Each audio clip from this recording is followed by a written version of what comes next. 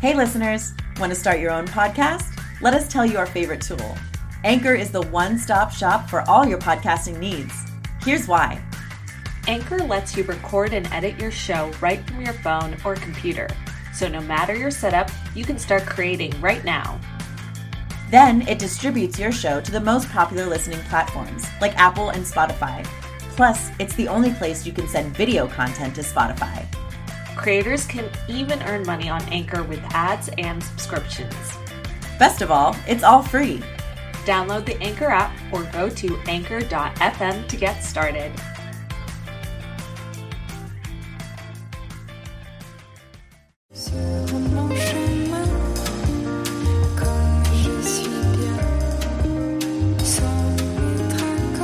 You are now listening to Femme Regard Podcast with Tessa Markle and Carolina Alvarez. Femme. Hello, listeners, and welcome to our first Femme Regard podcast. We are here for you, the underdeveloped filmmaker like us, people who aren't totally green, who have done a little bit of work, but, are really trying to get better and trying to get more experienced. So we just really want to share our experience with you, having our production company, getting started, making our first films, because, man, it has been a roller coaster ride. Yeah. We have learned so many lessons so quickly. And I think it's really important that, everyone doing this in this industry can learn from each other. I know for us, it's been a huge help to have people who have been more experienced and willing to share their experiences with us. So in the future, we're going to bring a lot of those people on as well to share some professional experience and give you guys some tips and tricks in the biz. Yeah. So we are Femme Regard Productions.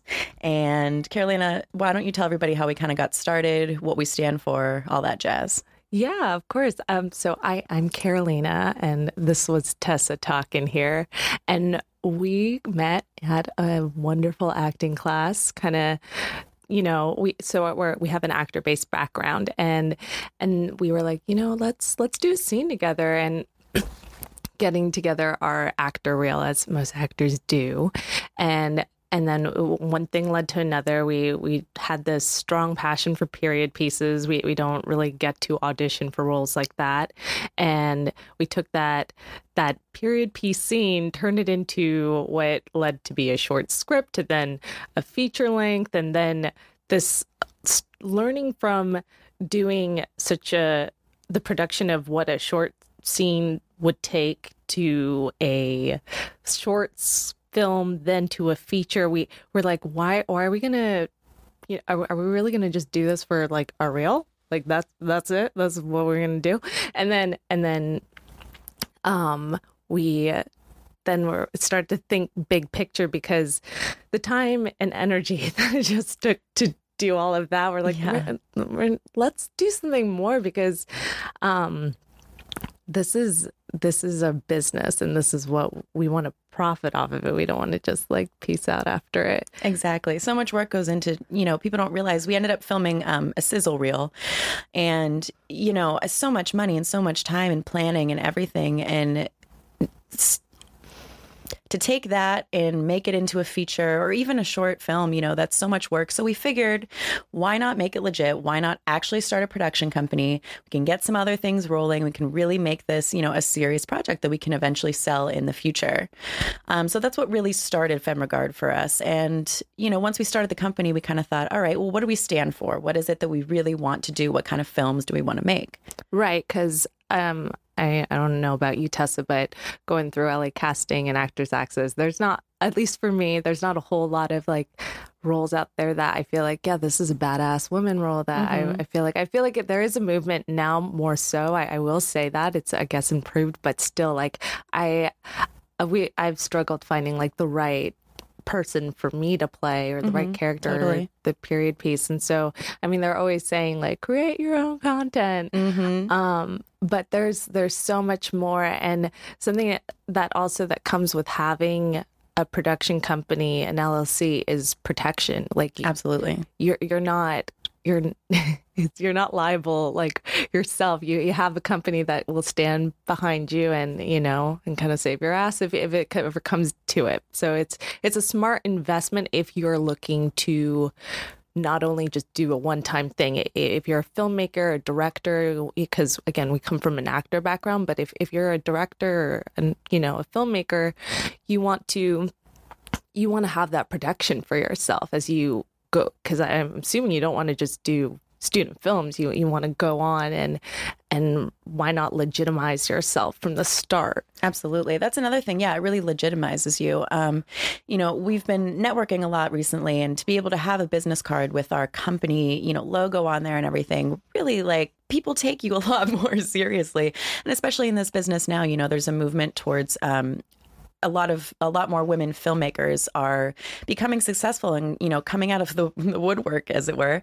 And, you know, but it's still a process, and female filmmakers all coming together and having these legitimate companies like we do, you know, it's a great thing, and it's bringing us all together. And I think we can create some really great stuff. And that's kind of the goal for us, is to work with other filmmakers, other female filmmakers, to tell stories from the female perspective.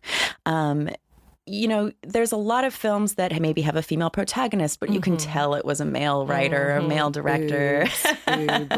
Exactly. I mean, there's nothing wrong with boobs. I love boobs. I mean, everybody loves boobs, but still, come on, let's be honest. There's a time and a place. But, you know, and there's so many amazing female crew members, you know, that a lot of times they're hard to find. I know for us, a lot of our network has just been males, and we're like, all right, where are these women? Like, we want to bring everybody together.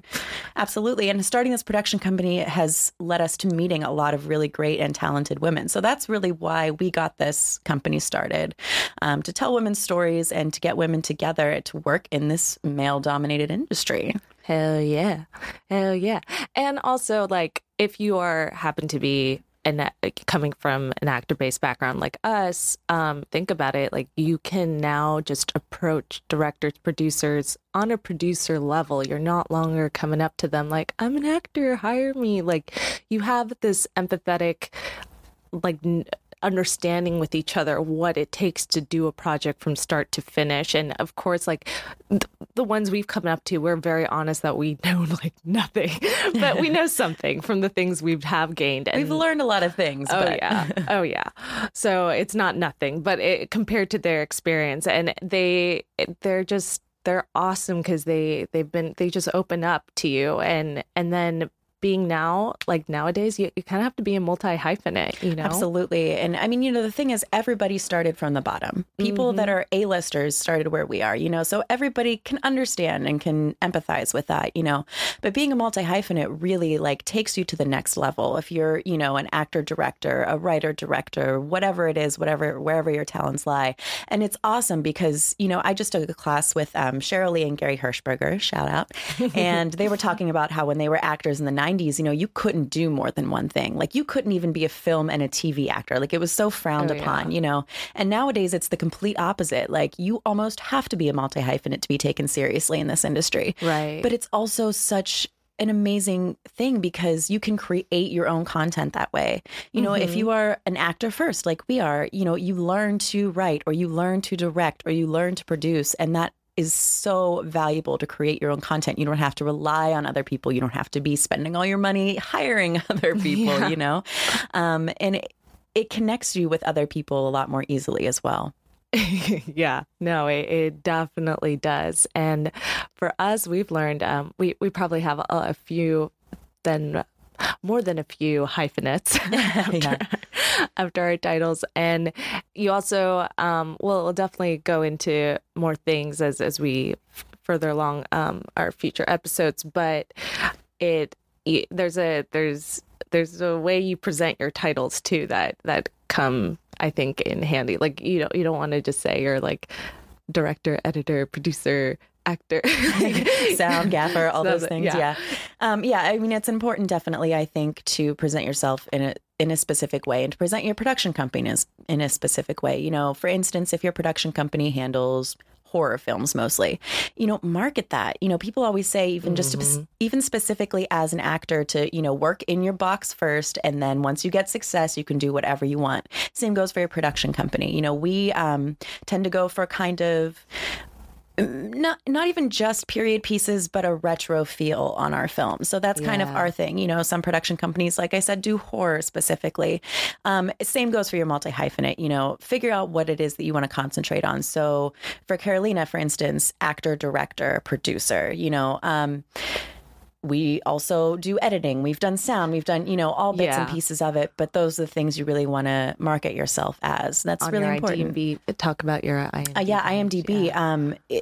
You know, you get listed for credits for so many things when you're in so many projects, but it's really important to narrow that stuff down because, you know, if you're an actor first, again, like casting directors are going to look at that and they see, oh, well, they also do all this other stuff. Like, that's cool. But really, I just want to see what they've acted in. That's all I care about. They have 5 minutes to look at your IMDb, you know. So all of that's really important. We'll talk more about marketing in a future episode, I'm sure. Oh, yeah. But again, going back to just starting a production company and why you should do it, it legitimizes you and it really puts, you know, your stamp on the project.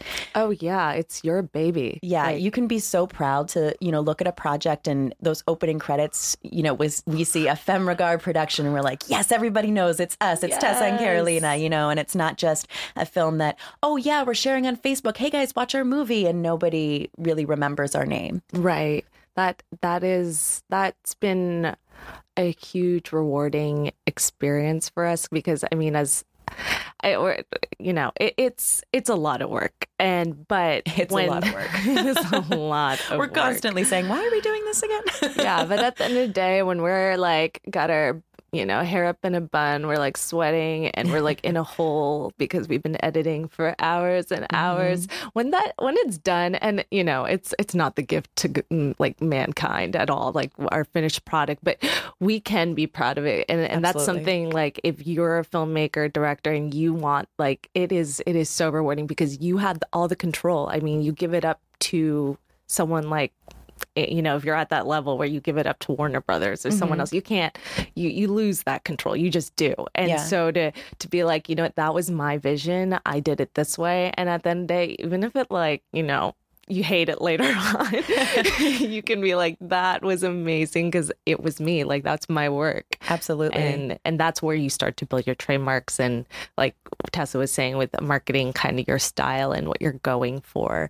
But without having your own production company, it's kind of hard to really make your stamp, you know, make it clear with who you are and what you're selling. Yeah. And that's why it's important for us to reach out to you guys that are on our level, the underdeveloped filmmakers, a little term that we've coined. Yeah. Because, you know, again, everybody's starting from the bottom and you get more experience, you learn more lessons and your films improve. I know for us, you know, we've made a few short films so far and every time it gets better. And, you know, we're at the level where we're submitting to festivals, but we're maybe not selling our work yet and stuff. And so we want to connect with you guys. So if you like what you've heard so far, by the way, follow us on Instagram at FemRegard, and we'd love to talk to you guys about any of these subjects in our future episodes.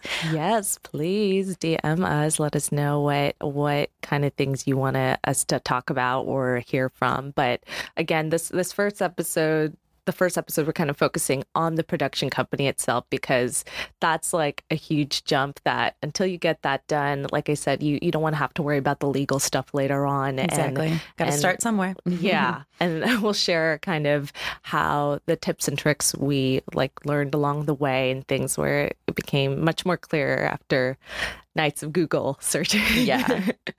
Yeah. So to end this episode, we, you know, a big really important thing is to always stay inspired.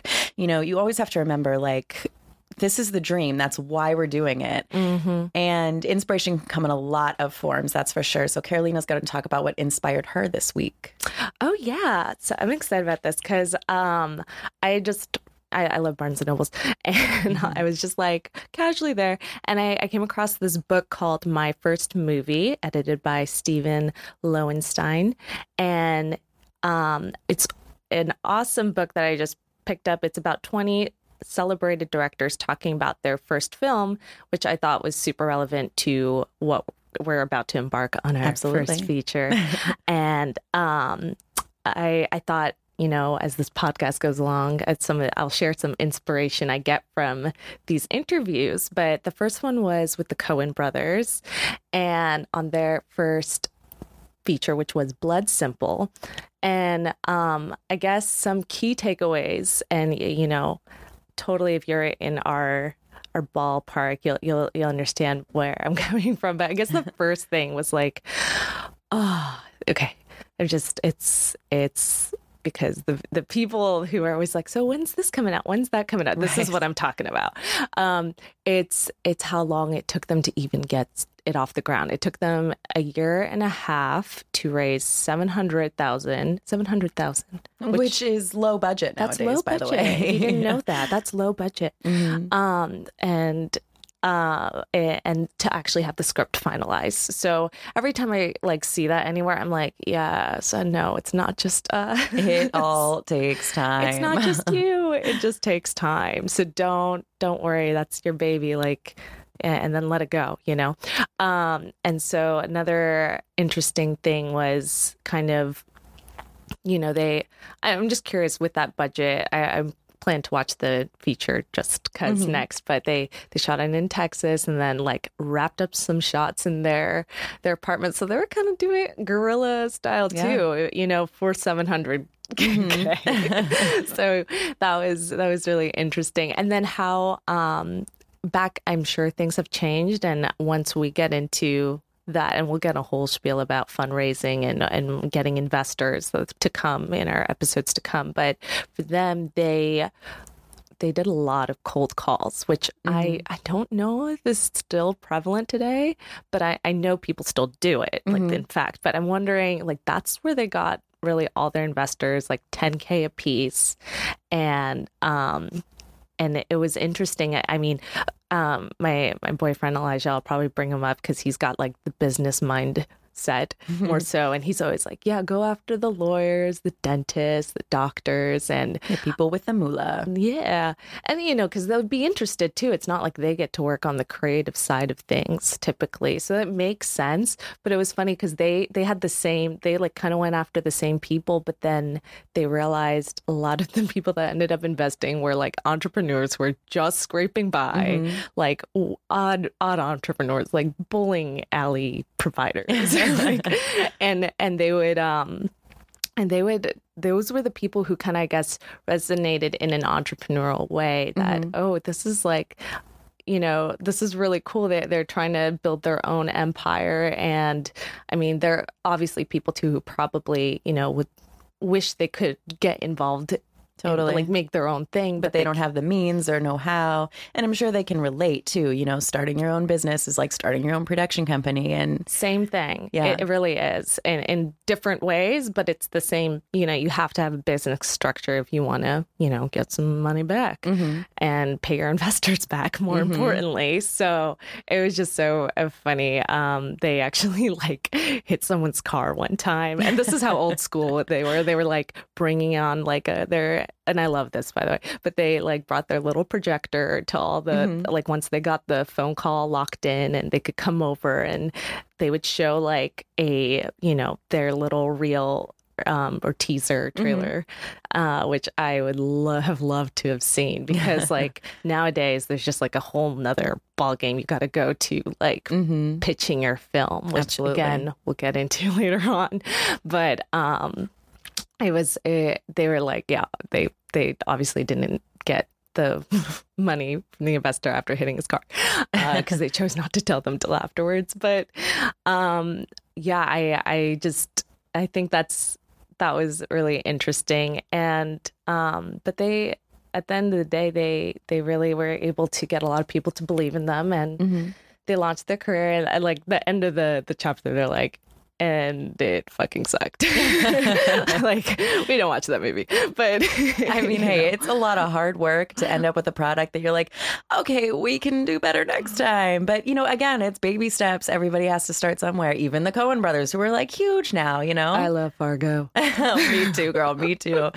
And and they were smart with marketing in that film. They were able to get a lot of investors from Minnesota, and they made that work for them. So it's cool because they were two just random guys, didn't have that they didn't think they would go into film, and they slowly, kind of like us, which makes me feel like special. Gives us some hope. Yeah, they just like kind of picked up things along the way, and that's, I think, at the end of the day, for y'all listening out there, you got to just do it. I mean, you can talk and you can strategize your business plan, but until you're just going for it. I think that was a little, like, I don't know if that was like a good thing for us, but we really didn't know what we were getting into before we got into it. And that's the same thing with the Coen brothers. Like, they didn't know what they were doing. And like, next thing you know, Tessa and I on horses, like trying not to die, but it was awesome. But we'll get into that another time. So yeah, that was my inspiration of the week. It's just the Karen, the Coen brothers story. And I think, it's always awesome to learn from the greats. So I'll keep sharing. Yeah. So our next episode is going to be a little more into the nitty gritty of production companies. So we will see you guys next time with a little tea time and some business talk. Yeah. See ya.